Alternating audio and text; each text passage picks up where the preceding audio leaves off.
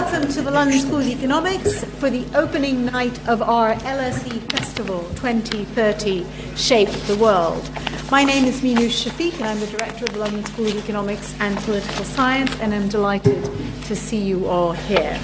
Our festival is taking place throughout this week until Saturday as part of the whole year of activities for the LXC to explore how the social sciences can make the world a better place. Over the course of the festival, we're bringing together academics, global leaders, innovators, change makers to investigate how we can learn lessons from the past, tackle the challenges of today, and shape a better future.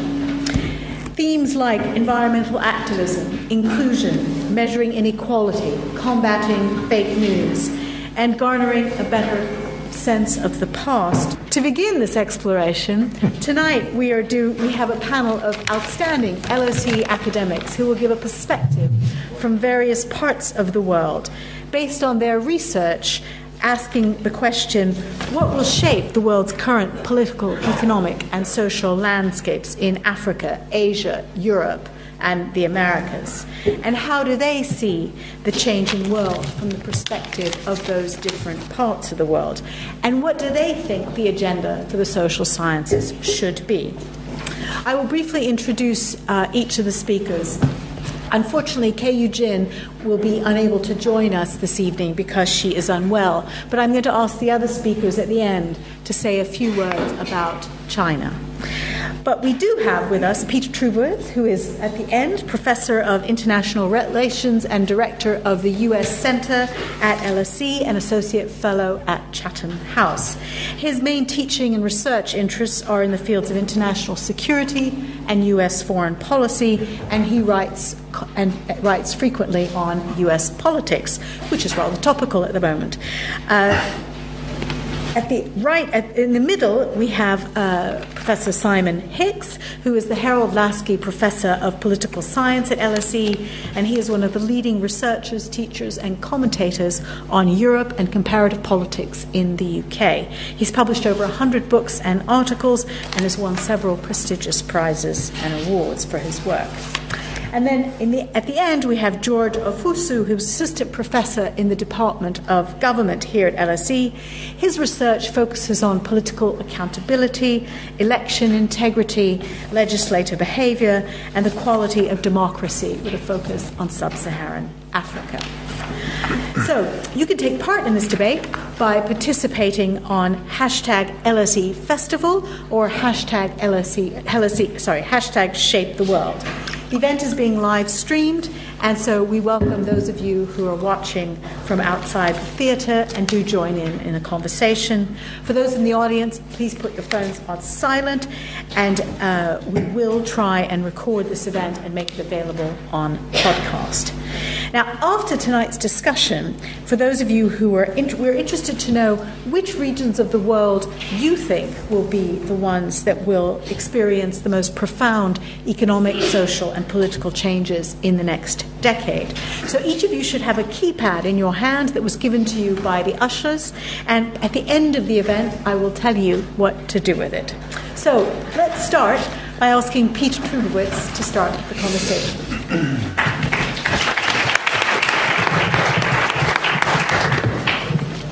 Well, it's very good to be here tonight. I want to thank Minouche and Simon Hicks for inviting me to participate. So we all got our marching orders, and I've been tasked with the United States. Now, there's no shortage of things to say about what's going on inside the U.S. and why you should care. And my job tonight is not to convince you that it is the region that's most likely to go to hell in a handbasket, but it might be.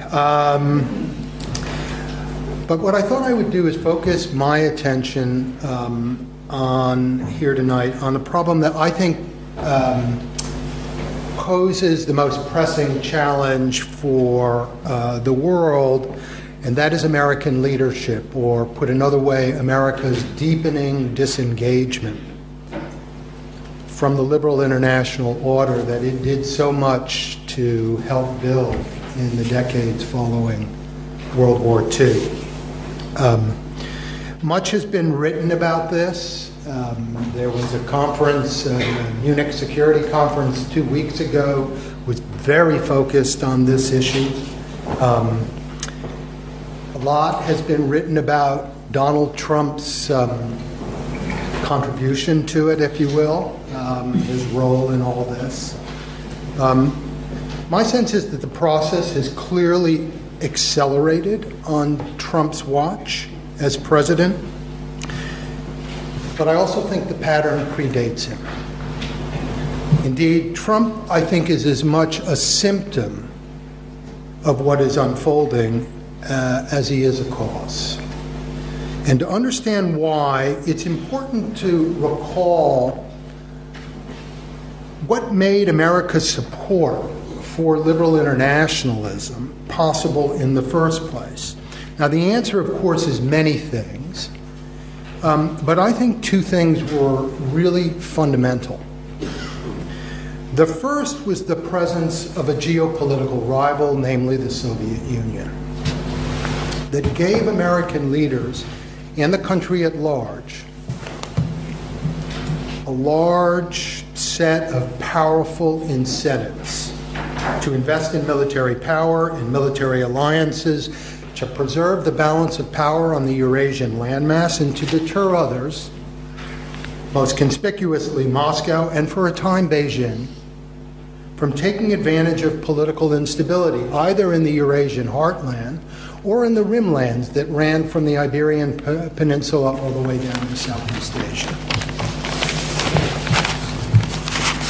The second factor was a deep domestic commitment to economic security and social protection for average Americans. And it was rooted in the Great New Deal party system of the mid-20th century, this progressive commitment to social equity that made it possible for successive presidents, Republican as well as Democratic, to overcome long-standing domestic resistance to pooling American sovereignty with other nations in multilateral institutions.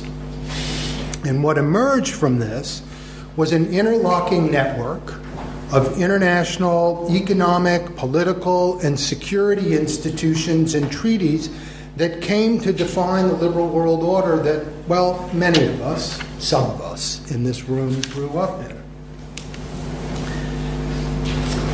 And that commitment, America's commitment to that order, was impressive. And it lasted for over 4 decades. And during that period, Washington invested a great deal of treasure and a fair amount of blood, sometimes wisely, sometimes foolishly, to prevent hegemony on the Eurasian landmass, while also continuing to invest in international institutions to expand trade, to open borders, and to promote investment. Yet no sooner did the West begin celebrating the defeat of the East in the 1990s, than America's commitment to that order began to fade. That is, Americans' commitment to that order. For Americans, the collapse of the Soviet Empire meant that it now had an unprecedented range of freedom internationally. Now, that wasn't true, but most Americans in the 1990s weren't alive back in the 1920s. That was the last time that the United States had a great deal of geopolitical slack or freedom of maneuver that it chose not to exercise back then. The 1990s were America's unipolar moment, to borrow Charles Krauthammer's phrase. Among other things, it meant that Americans no longer felt the compulsion to invest in the production of international security, at least not at the same level that the United States did during the Cold War. Now, to be sure, the September 11th attacks challenged the idea that American security was abundant, plentiful, but as gut-wrenching as those attacks were, they didn't alter this basic structural reality, nor did the wars in Afghanistan and Iraq. Barack Obama captured the basic idea in a very famous interview that he did in the New Yorker, where he said the United States has so much strategic depth that he no longer really needed a George Kennan, a geopolitical thinker, like a Henry Kissinger, to help design a strategy to navigate and contain foreign threats to America. Now, by itself, the absence of a geopolitical challenger might not have been enough to tip the scales against liberal internationalism in the United States, but it was accompanied by a steady decline in American political support for economic openness, institutionalized cooperation, and multilateral governance. And this is evident in the following slide. So in this slide is based on some work I'm doing with a colleague at the University of Amsterdam. His name is Brian Burgoon. And it is part of a larger book. This is out of an article, but a larger book about the retreat of the West. That's what it's called. And what it measures here is party platform support for liberal internationalism just in the United States from 1970 to 2017. And the data comes from a cross-national database that a lot of people use called Manifesto Database. And it's essentially a measure of both positive statements for, it's kind of like a net or a ratio of positive and negative statements for liberal internationalism, for liberalized trade, for international institutions, for multilateral treaties, and statements against. So what you can see, and it's not, it is not a direct measure of public opinion. But political parties have a huge incentive in structuring platforms in such a way that appeal to voters. So it's a pretty good proxy, and as it turns out, it correlates pretty highly with public opinion polls. The trend line here is pretty clear. Party support for liberal internationalism has been weakening in the United States since the 1990s. And as we can see, this trend accelerated in the 2010s. Now, many factors have contributed to the weakening of this support. One is certainly voters' declining confidence in the liberal order's ability to deliver economic security in the form of good paying jobs. We know that. Another is growing concern, especially in the Republican Party, about the sovereignty costs of America's international commitments, infringements, as many Republicans see it, on national autonomy and latitude. What Donald Trump did was take those two costs, cost in economic security and the sovereignty cost, or to think about it another way, these two views present in the United States, and stitched them together under the heading or the rubric of America First.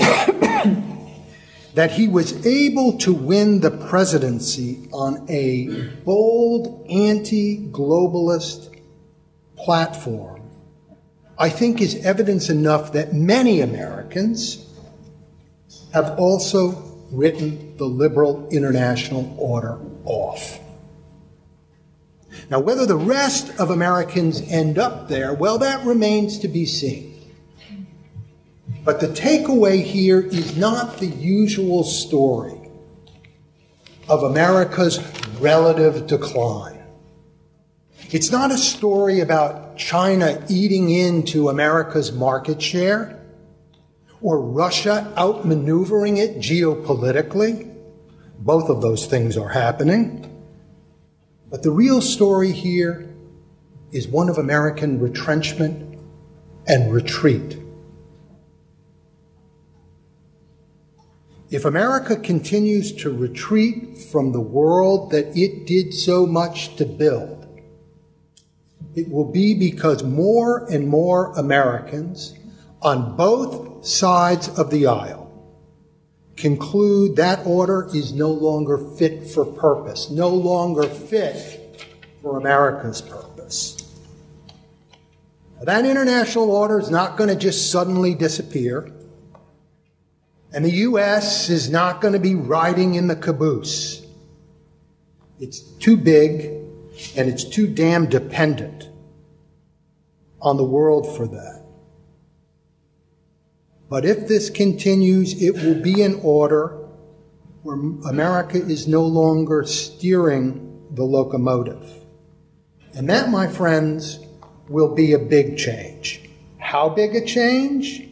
Well, that depends on other regions of the world and how it stacks up, and we put it in context. I'll leave it there.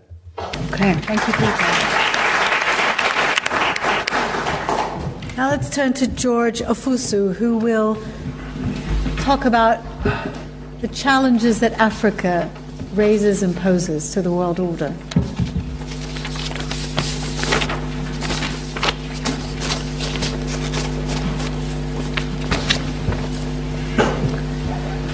Okay, so thank you very much for the invitation. I will try to focus this talk on what I believe is one of the key challenges to democratic governance in Africa, and what we can do about it, and how that sort of fit into how social scientists, as scholars, what we can contribute to trying to tackle this challenge. So on the 17th of February 2020, the Togolese Electoral Commission banned the main observation group, the monitoring organization that was scheduled to monitor the country's presidential elections. It revoked the accreditation of that organization on the basis of the fact that this group were going to interfere in the elections. Okay.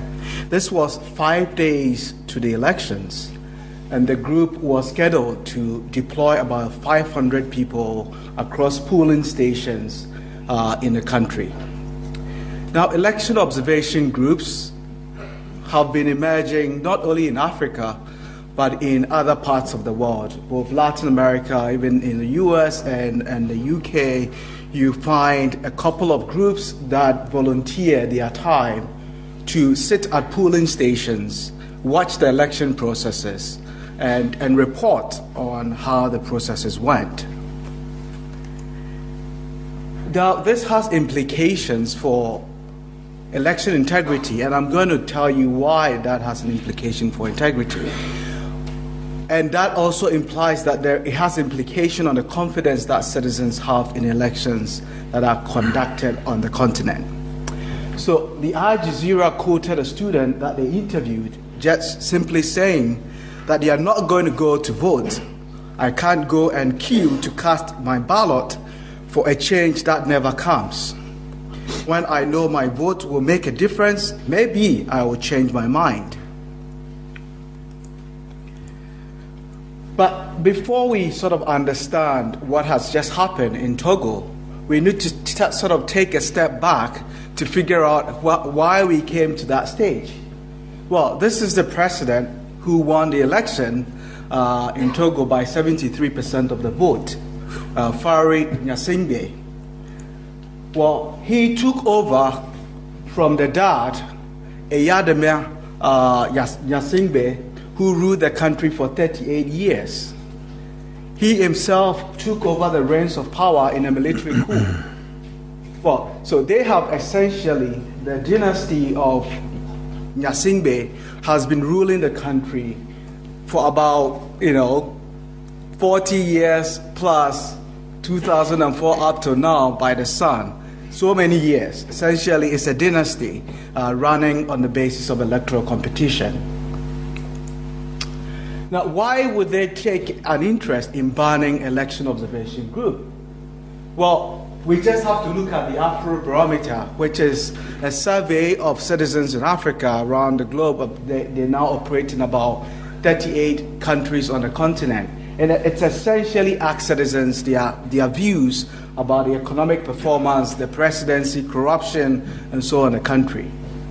For the last 3 rounds of the Afrobarometer, citizens' view of how the presidency is doing, essentially corruption, has been declining. Like, people have said there is increasing corruption in the presidency.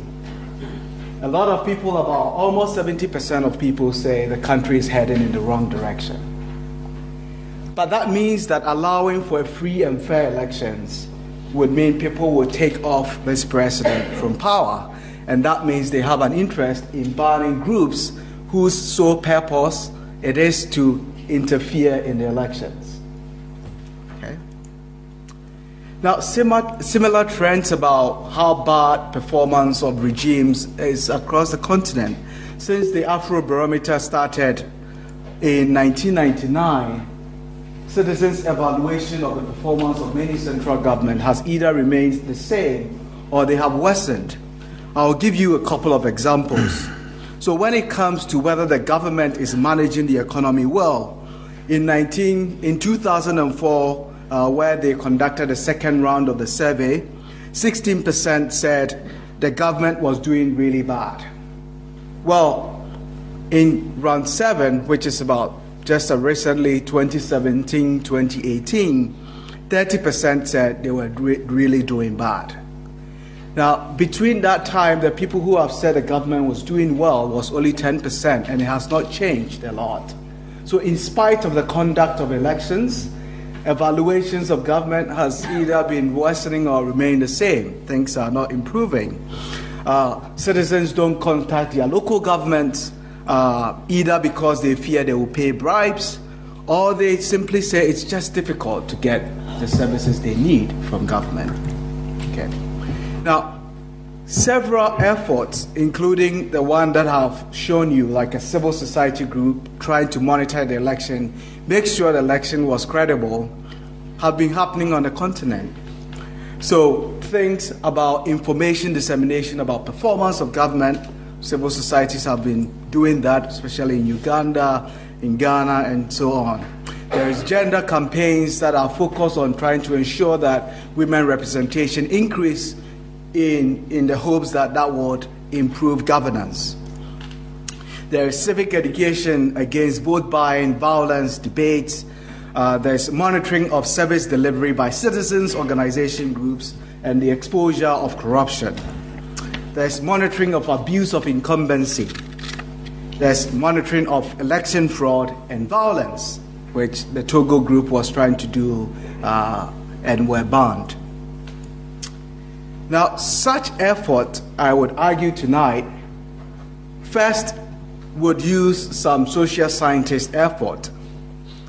And the reason why I say so is as follows. Well, when they are implementing all these interventions, policies, we often ask ourselves, are these interventions effective? And if they are so, why? Under what conditions do they work?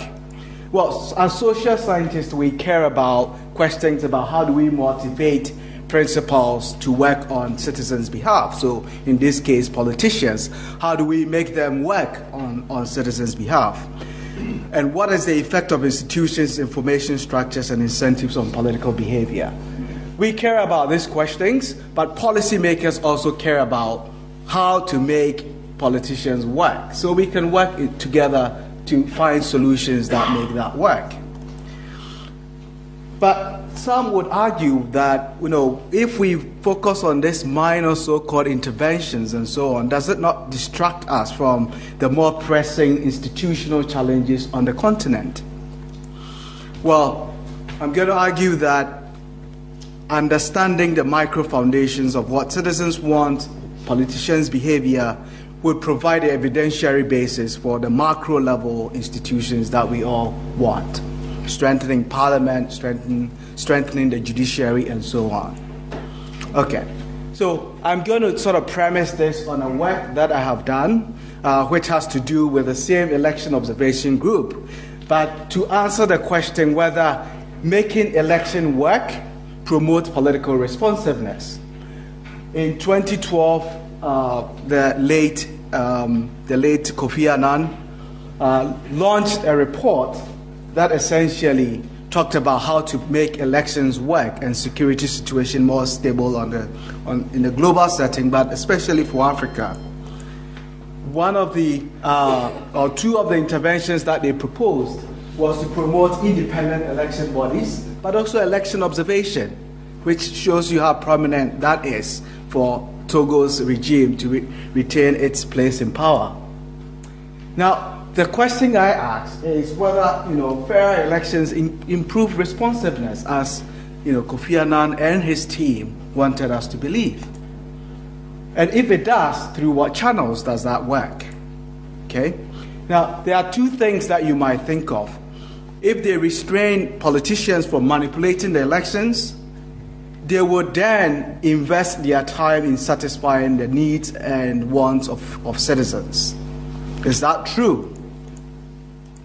Well, we have some inferential challenge with the normal tools that we normally use, right? Policymakers will cite countries that are doing relatively well and say, well, because they have credible election, that is why they are doing well. Well, in other countries that they don't, right, you would think that that's what it's explaining why the country is doing bad. But we also know that that's probably fallacious or not sound basis for thinking about this question. Well, it could be that because a country is developed, they are also able to run credible elections, and the other way around. Okay? So what we need is, for example, a random variation of the quality of elections. Obviously, that is hard. How do we impose credible elections on one country and not on the other one? That's a hard question to answer. So what we can do is actually to think about how civil society organizations are trying to do their job and also leverage that to answer such a question. And I focus on election observation. Again, going back to the Togo situation, but moving you to Ghana where I did this with this work, right? They are all over the place, right? Between 1990 and 2006, and the data can go on, almost every election now has the presence of domestic election monitoring. Okay? Now, what we need is to be able to sort of randomize where these election observation groups go.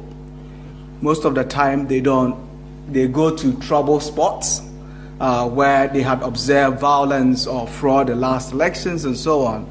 And as social scientists, we collaborate with this group and says, can we randomize where election observation groups go? I randomize the intensity of where they also go, like to what extent are polling stations monitored across different constituencies.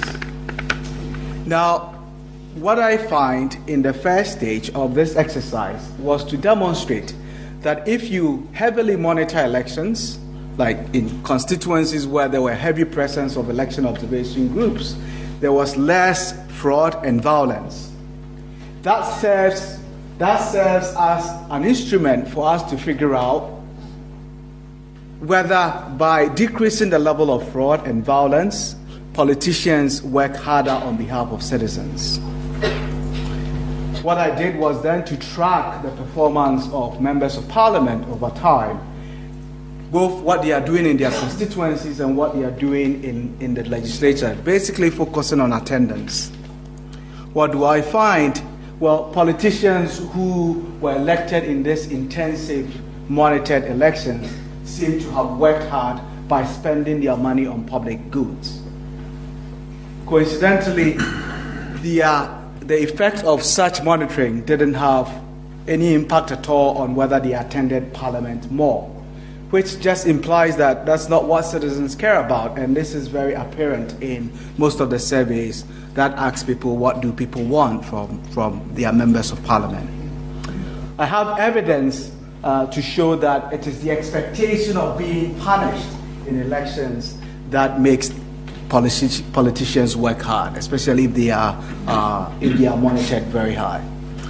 Now, some concluding remarks based on this. This sort of demonstrate that we can sort of collaborate with policymakers, with election observation group, with people who are monitoring incumbency, trying to give information about politicians' performance to learn about how effectively they can do this kinds of job. Okay, so that's the first point. Designing effective policies, however, I would argue, also requires that we understand some basic facts about how politics works on the continent. So we, for example, need some more work that would understand what citizens want from politicians, what are the determinants of vote choice, and these are not very well sort of researched, and we need to put more effort into that. How do politicians then respond to that, both within their district and in parliament? But also we have to pay attention to something that I've not talked about, and this is about campaign finance. A lot has been written and said about African politics, but we don't have basic information about how campaigns are financed. And that obviously have implications for the quality of elections, which I've argued is very important for political responsiveness. Thank you.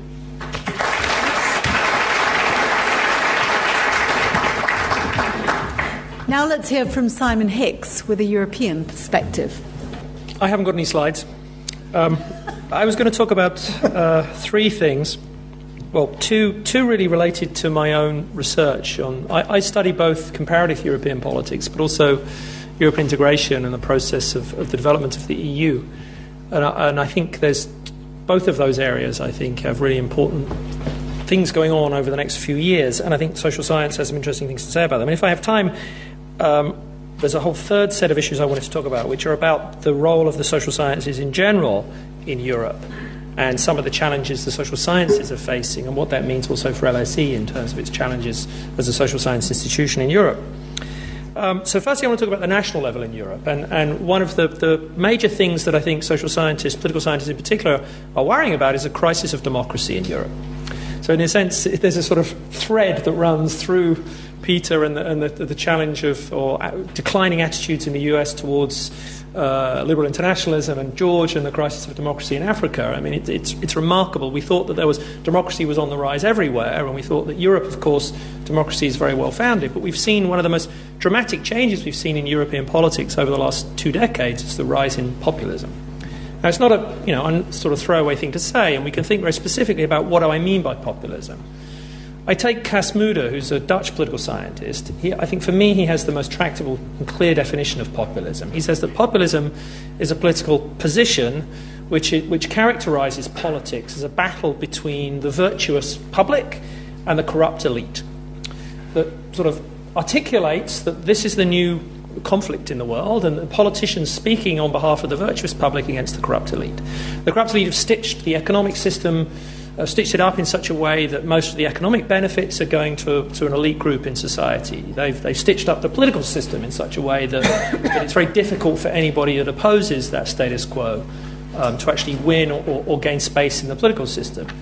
Educational institutions have trained generations of elites to go into the media, the judiciary, the civil service, all the senior elite positions in society, in the cultural institutions and social institutions that keep perpetuating the sort of benefits of that elite and perpetuating the sort of ideology of that elite. And this used to be a sort of minority opinion in many countries. You'd get parties that would espouse that kind of view that would get between 5 and maximum 10% of the vote.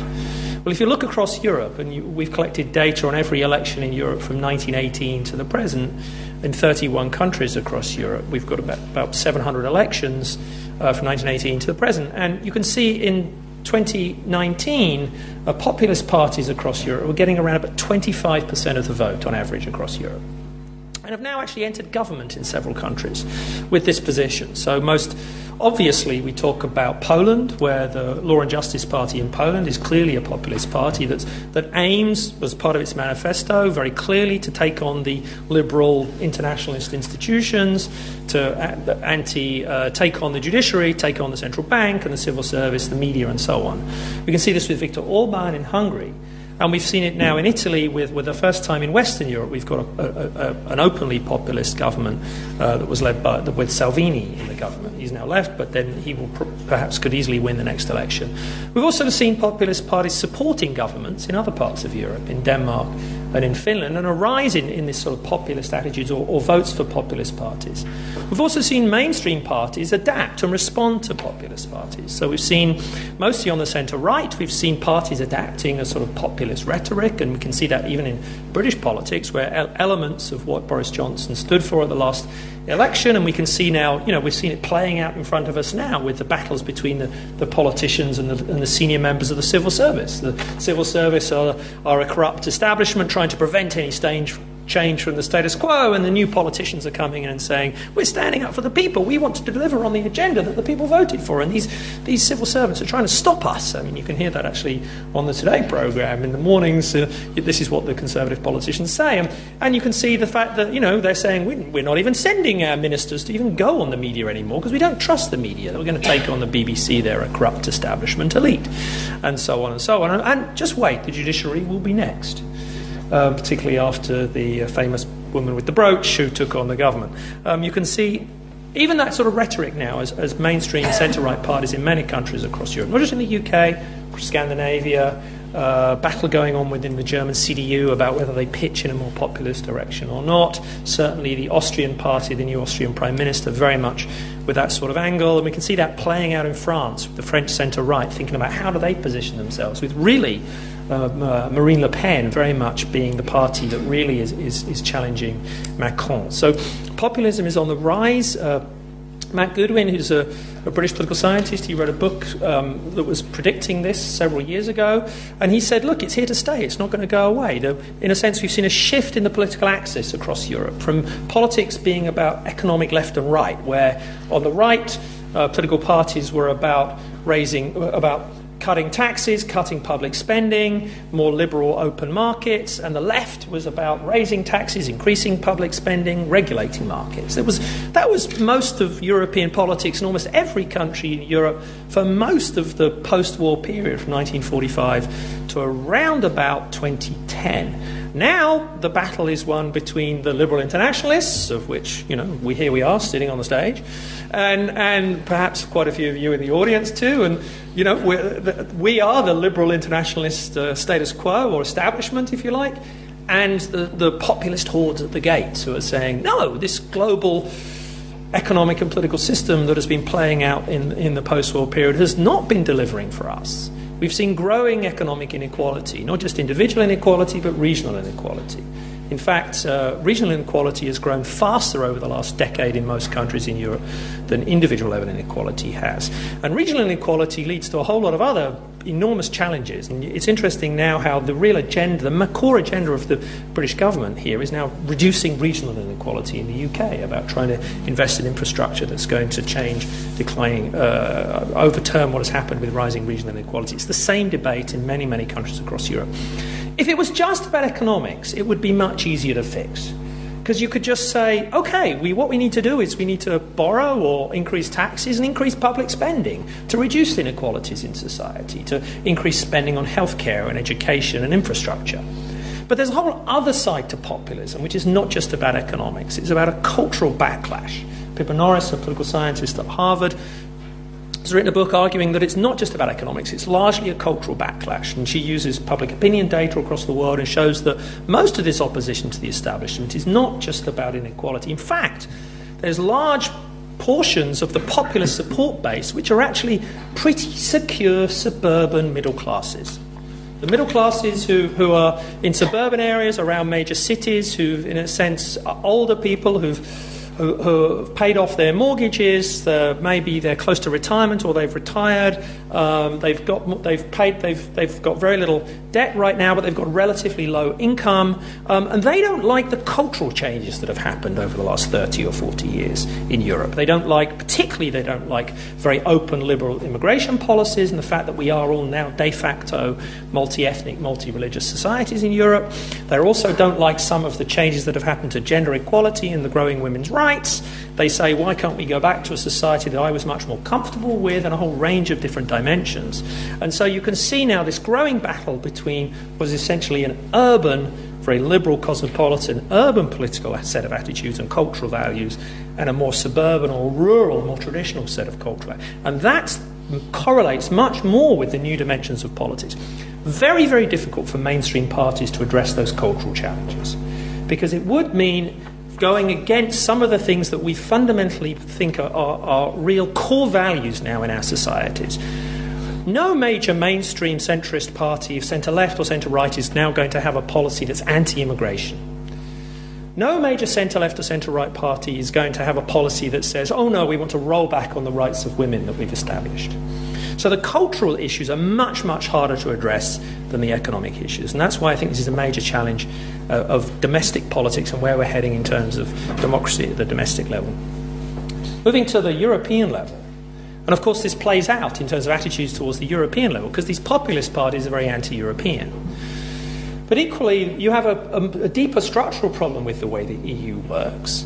And I've been teaching, EU politics for 25 years, so it's really difficult for me to say this. But the EU not just faces a challenge with Brexit, the EU faces some deep, deep structural challenges in that it was set up as an organisation, as an architecture to deliver economic growth and increasing economic freedoms and increasing economic opportunities for Europeans. That was the logic behind the Treaty of Rome. That was the logic behind the Single Market Programme and the creation of the single market in Europe on the 31st of December 1992. And over the last decade and a half, it's completely failed to deliver growing economic opportunities and economic growth. Europe is one of the regions in the world that has seen comparative decline economically in terms of its GDP, in terms of its relative GDP per capita globally, in terms of its economic importance and influence on the world.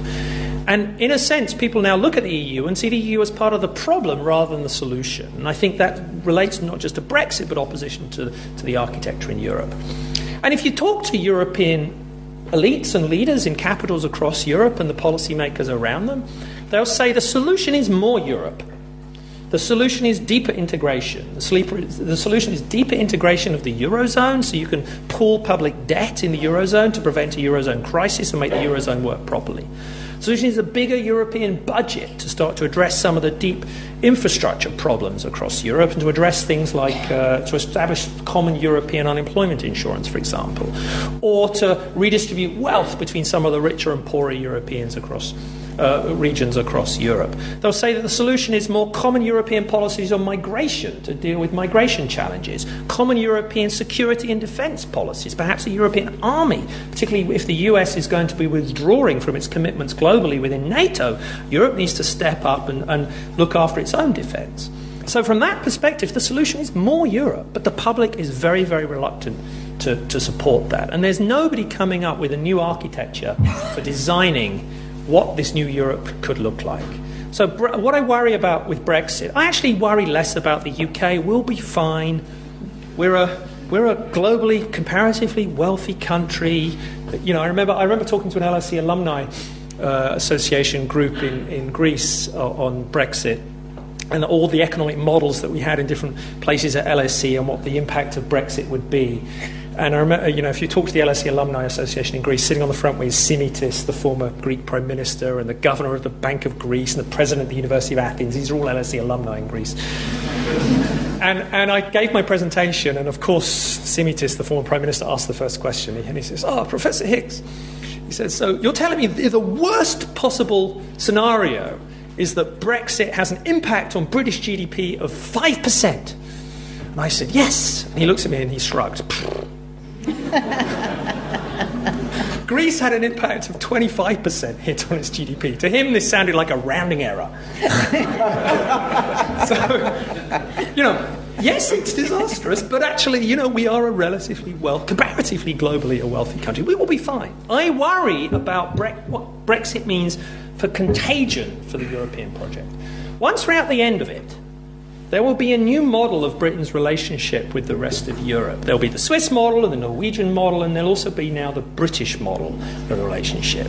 And other countries will look at it, and if it's seen at all to be working, if Britain is at all seems to be growing faster than the rest of Europe, for example, people will look at it and go, we can pass through the pain Britain went through and just get there very quickly. And I think that's the worry for Europe. That's the worry, for example, for Sweden, for Denmark, for the Netherlands, for other countries across Europe who may then see it. And that's what I worry about in terms of the unravelling of the European project. We take for granted a lot of the benefits that have been associated with creating the world's first supranational market on a continental scale, with the de facto free movement of goods, services, capital and labour across 500 million people in Europe. It's a remarkable achievement in great historical terms. We take that for granted as European citizens in our day-to-day lives up to now, and we may think that, we will miss it if it disappears, and that's what I worry about. Thank you.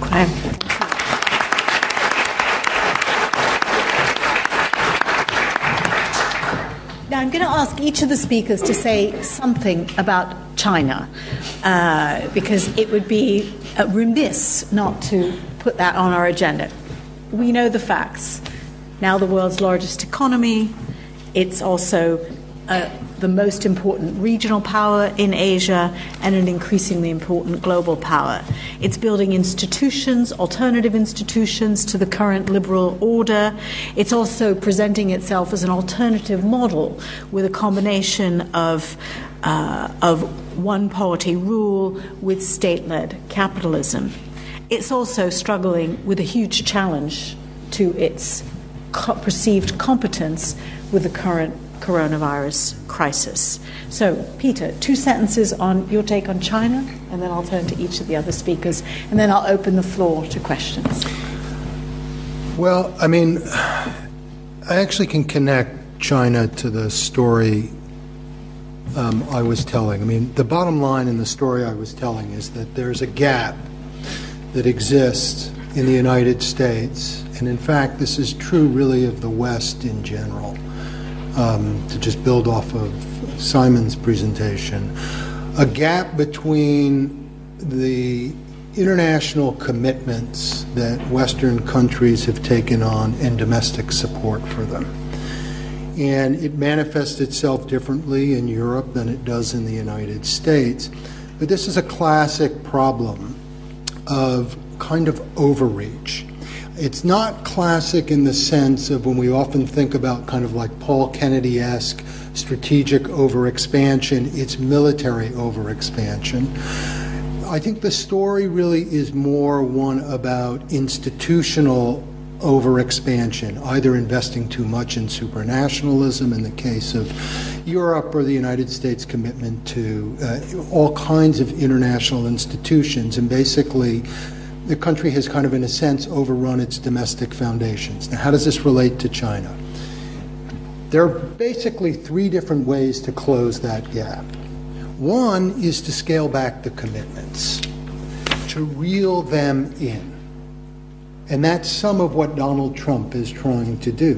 When he says, when you get the sense he's pulling back from NATO and he wants to welsh on commitments in Asia to America's traditional allies, and there's much less support for multilateral institutions and so forth. That's one way to go.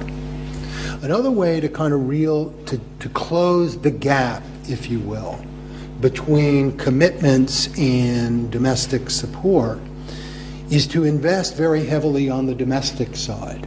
So one way for the United States to do that is to expand the welfare state. Not to do what it's been doing, but to move in the opposite direction and to invest more heavily in health care, the kinds of things that you're hearing a lot of in the Democratic presidential campaign, investing in college tuition, health care, or what Donald Trump promised in the 2016 election, a huge investment in infrastructure, of reforming it in the United States, renovating it and so forth.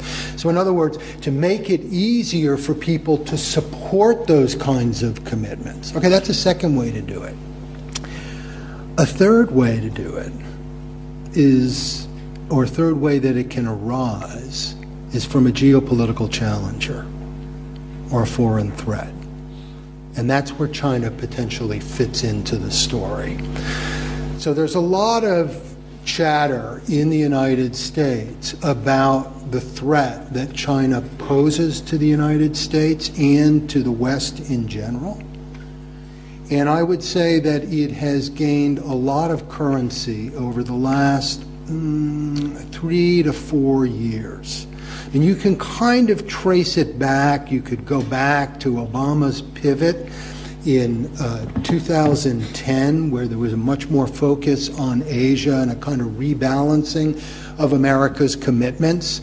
And the pursuit of the TPP, the Trans-Pacific Partnership, was part of that agenda. But I think what you're hearing much more of is that the United States needs to get much tougher with China. Now, whether or not that sticks, it's still very unclear, but the same kind of rhetoric is unfolding in China right now. There was at the New Economic Forum in Beijing, it was back in December, it was November, right? It was November. You were there, right. So you heard Henry Kissinger talk about how the U.S. and China were in the foothills of Cold War. Now, I don't know, whether like Cold War is like the heights, like you go up the mountain or you go down into the valley. But what he meant was that things are not going well, but we're at an early stage. But what he was concerned about, and actually he didn't put it this way, what I'm very concerned about is that the domestic politics of the two countries interact and reinforce one another, that bring out basically the worst in terms of each other's foreign policies. And, in my field, in international relations, we always talk about insecurity dilemmas, and they're a product of new technologies. One country invests in a new technology that poses a threat to another, and that can lead to a Thucydides trap and so forth. That's one way. But that's actually not what Thucydides talked about. What Thucydides talked about was how domestic politics in Sparta and Athens interacted to create a self-fulfilling kind of prophecy, a spiral. And so when I think about China, and my concerns with China are how China's efforts to promote its own growth, to develop, how those interact with what the kind of narrative and the trajectory that's taking place domestically in the United States. Okay, thank you. I have to add a footnote, if I may. I think I think in China there are two traps that the government is worried about. The Thucydides trap, which is impossible to say, which is is the view that when you have a rising power facing an established power, conflict is inevitable. But the other is the middle income trap, that they're worried that they'll get stuck at middle income, and there are many countries that get to middle income status but never get to high income status. And the desire to dominate industries like AI and robotics, etc., is to avoid the middle income trap. And the irony is that this trying to avoid the middle income trap has set them on a conflict with the U.S., because it's that worry the U.S. has about China dominating in all of these key new technological industries that has put it on a collision course with the U.S. So the desire to avoid the middle income trap has in some ways brought the Thucydides trap into higher relief. George, from an African perspective, China, in one sentence. Two. I could do with two. I think like the 90s, like early 90s, when the third wave of democracy hit the continent of Africa, most were sort of enthusiastic about the role of the West in helping both make a transition and also consolidate democracy, and the idea that we draw, Africa draws on the strength of the democracy strength in the U.S. and in Europe and so on to strengthen its own democratic institutions, and mostly it was like citizens drawing on effort by the West to promote such democratic transitions on the continent.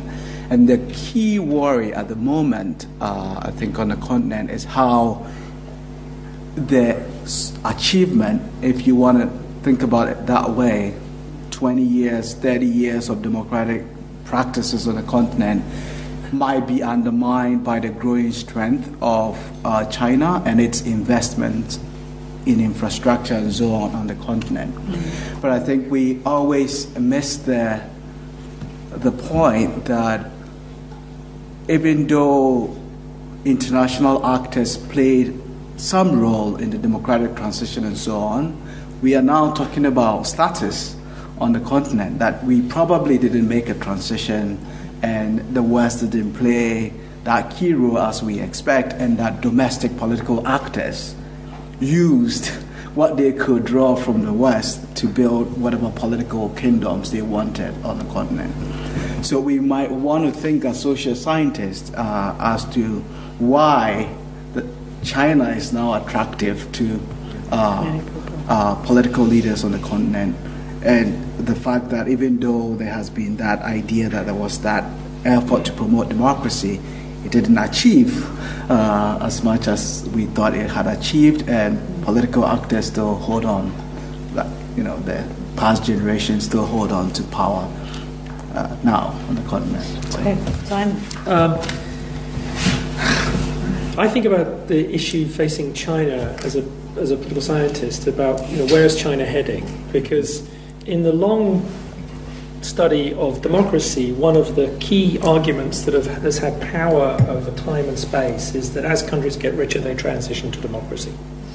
This goes back to 1960s theories of modernization right through to the current, and there seems to be this long, pretty strong correlation between growing economic wealth and democracy. And there's lots of different arguments about what exactly the pathways are and what causes it. But Barrington Moore had this famous quote. He said, "No middle class, no bourgeoisie, no democracy." And China, of course, looks like it's bucked that trend, which is, you've got a growing economy, you've got a growing middle class, very, provision of public goods by a non-democratic regime. But more recent studies, I think, of the transition to democracy tell us something interesting about the context, which is that Asimov and Robinson, two American political scientists political economists based in the United States, both with LSE connections, one with a PhD here, one with an undergraduate degree from here. They have a theory about democracy that says it's not just about economic growth, it's about income inequality. And what then the middle class think about income inequality. So, for example, what the middle class are worried about in a transition to democracy is that the average voter is poorer than them, because then the average voter is going to redistribute their wealth. And so they have quite a nice explanation about why there's still, if there's very continued high levels of income inequality in China, economic growth does not necessarily then lead to the transition to democracy.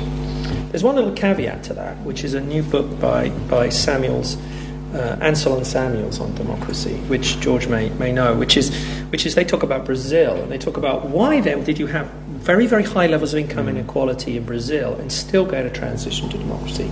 And they say because for the middle classes, democracy was not about the average voter redistributing wealth and setting tax rates. Democracy was about protecting the property rights of the middle class. It was about creating courts, civil service, proper regulations of finances. And so one of the things I think to watch in China is what that new middle class feels about the regime.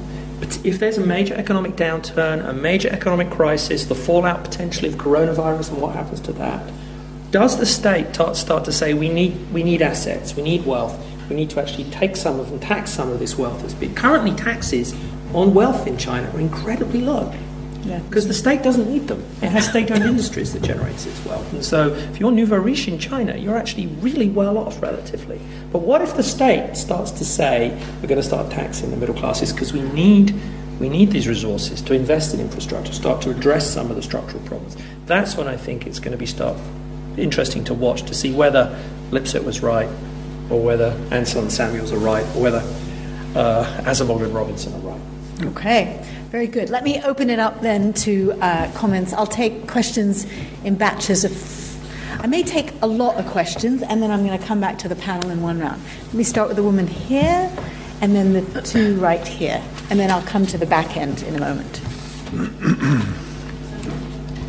Hi. Do you think Trump's threat to impose duties on French products, such as wine and cheese, in response to France's new tax on digital giants, will come into fruition? And could it jeopardize the effort led by the Organization of Economic Cooperation and Development to unite countries around a shared system of taxing technology companies? Okay, thank you. And then there were two right here. This is a question for Simon.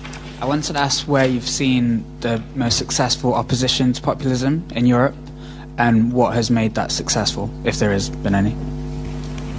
Okay, and then the woman in front of you, yeah.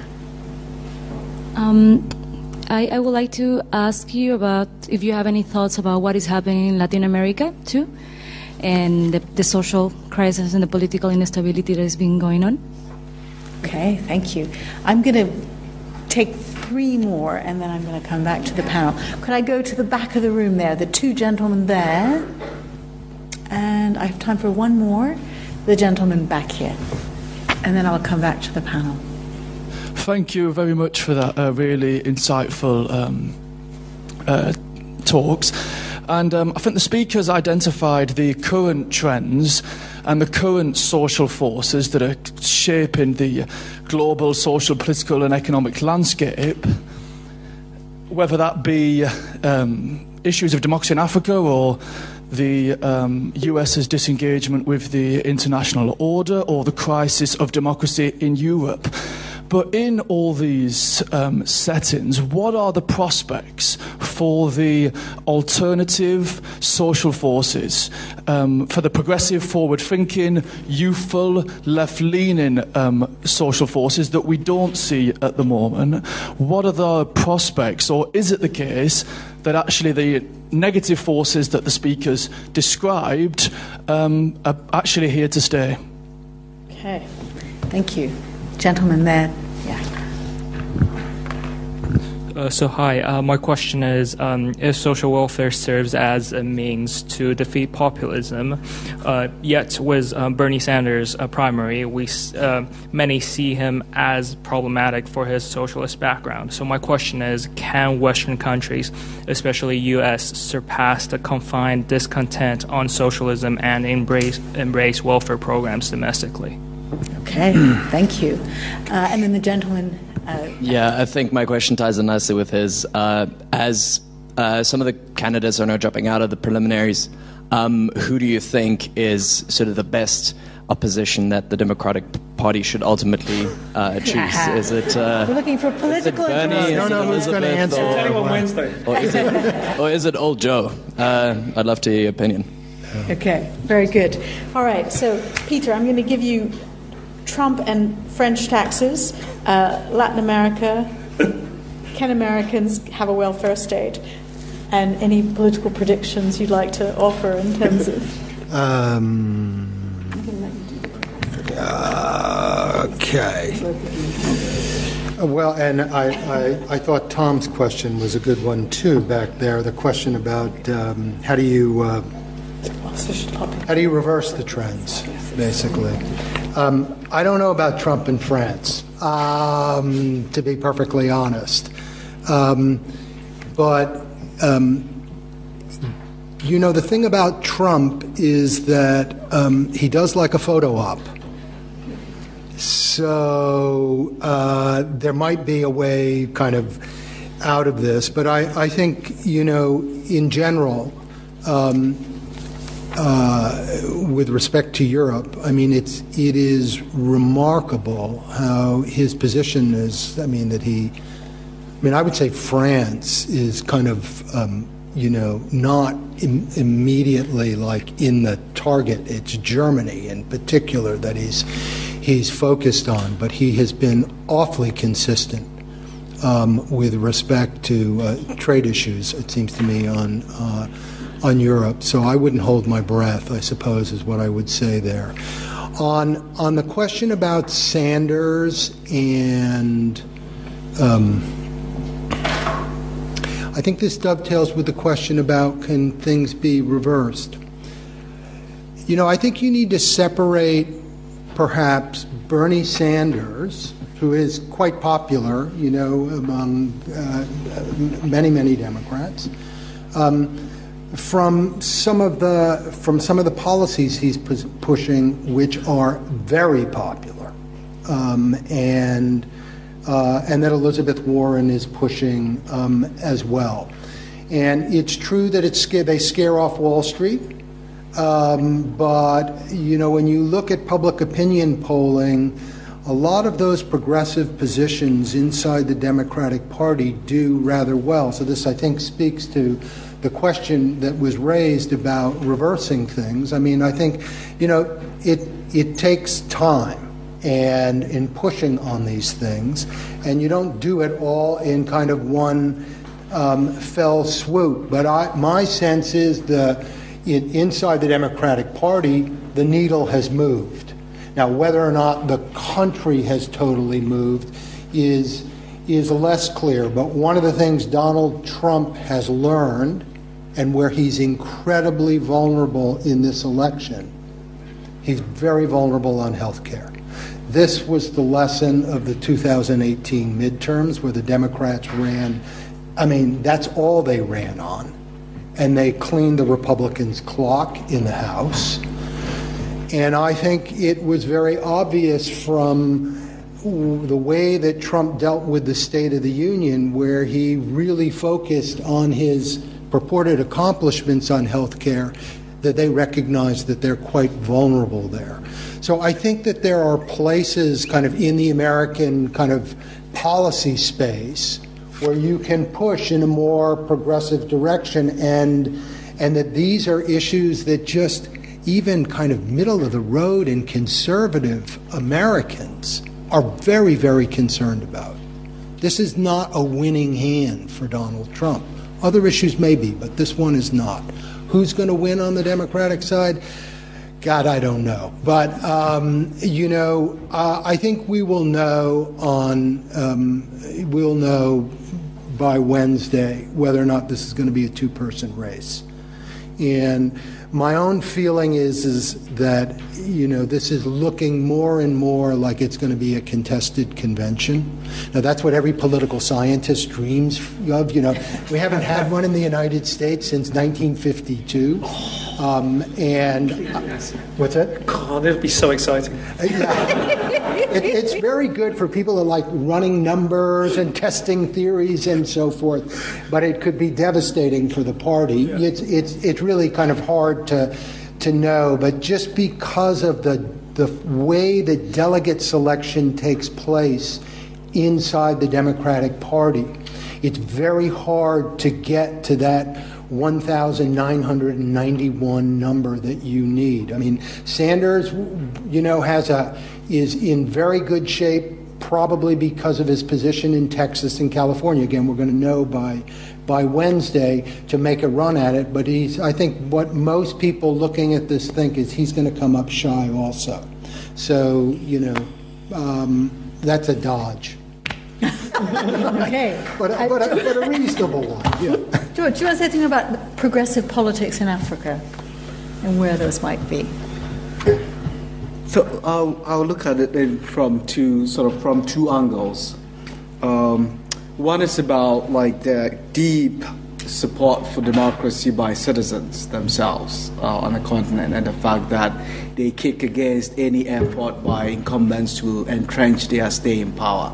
So we see that in protests against trying to upend constitutions to extend term limits and so on the continent. We also see that in strong investigative journalism that is happening in many places, exposing very deep entrenched corruption and so on. And that sort of enraged citizens and put them on the street. And so it seems like, and some of this effort, I should say, has held back incumbents from going ahead with changes that they wanted to make. So in the case Nigeria, back in Obasanjo's era, they couldn't change the constitution to allow him to run again, for example. In some places they have been successful, but in other places they have not been successful. issues of progressivism, if you think about it in a Western terms, like trying to push for more social welfare and so on, the debate has been more about development, building infrastructure, and so at the moment. So at the current stage of the development on the continent, it has to do with how do we get this done? How do we get infrastructure development done? How do we develop the economy that sort of benefit everybody? But all politicians, all regimes campaign on the same issues, surveillance issues. So it has to do, politics has been about who can deliver and who can deliver in a less corrupt plate. And the effort has been in that direction. And that's why I think I focus my presentation, for example, on the fact that these institutions, elections, having clean elections, having strong institutions in the judiciary and so on, monitoring corruption, is able to bite politicians, and that's why they spend their effort trying to hold those efforts back. And so we should think more about how efforts are being made by civil society groups and individuals, both in support of democracy and democratic reforms, that they think would help propel economic and infrastructure development. Great, thank you. Simon, opposition to populism and maybe also progressive politics. And Latin America. Oh, and Latin America. Yes, thank you. Yeah. Well, I mean, although, we have kind of characterized a sort of bipolar politics here of a sort of elite that's a social and economic liberal cosmopolitan elite and a sort of populist mass. I mean, politics is, of course, far more complicated than that. And I think of it as really distinct social groups. And one, the coalition that's the populist coalition is two particular social groups. One is an older rural suburban population that's more socially conservative, and the other one is a sort of angry economic underclass that's legitimately angry against what has happened with income inequality and decline of industry and so on.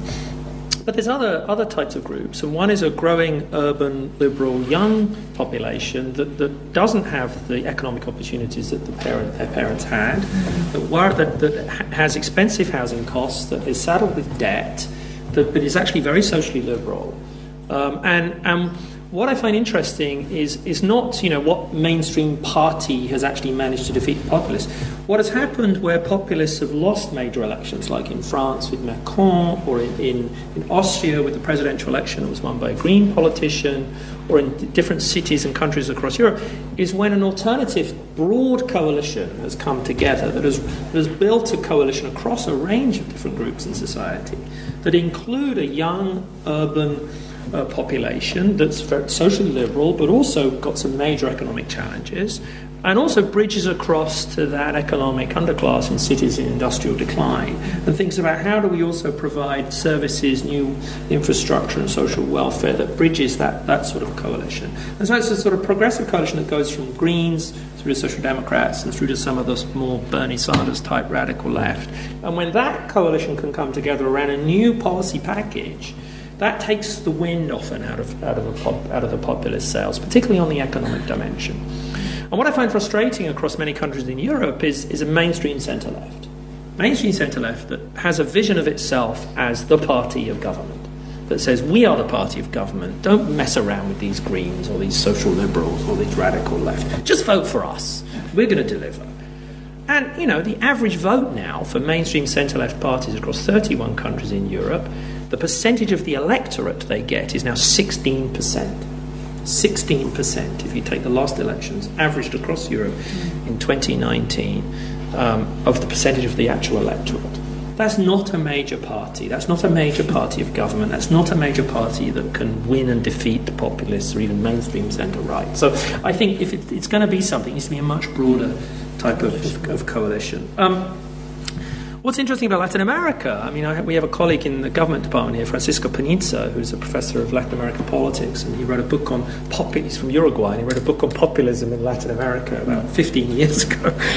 And I remember talking to him over lunch one day, and he said, "Welcome to my world, sir." What's fascinating about Latin America is it was originally a populism of the left, but some of the characteristics of it were very, very similar. It was anti-establishment, anti-elite, anti the kind of Washington consensus Some of the groups that were underclass groups were voting for it in similar kinds of ways, driven a lot by large economic inequality, different social values, and so on.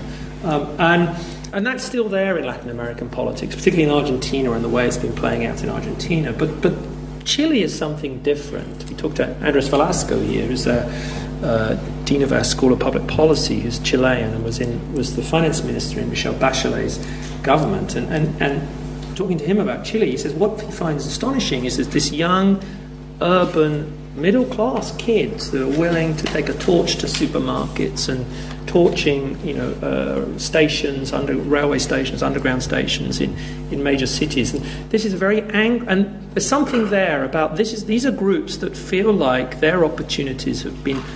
There's been opportunities for previous generations. Their generation does not have the opportunities, and they are very angry in that sense. So, they tend to be. They're more angry because they see corruption.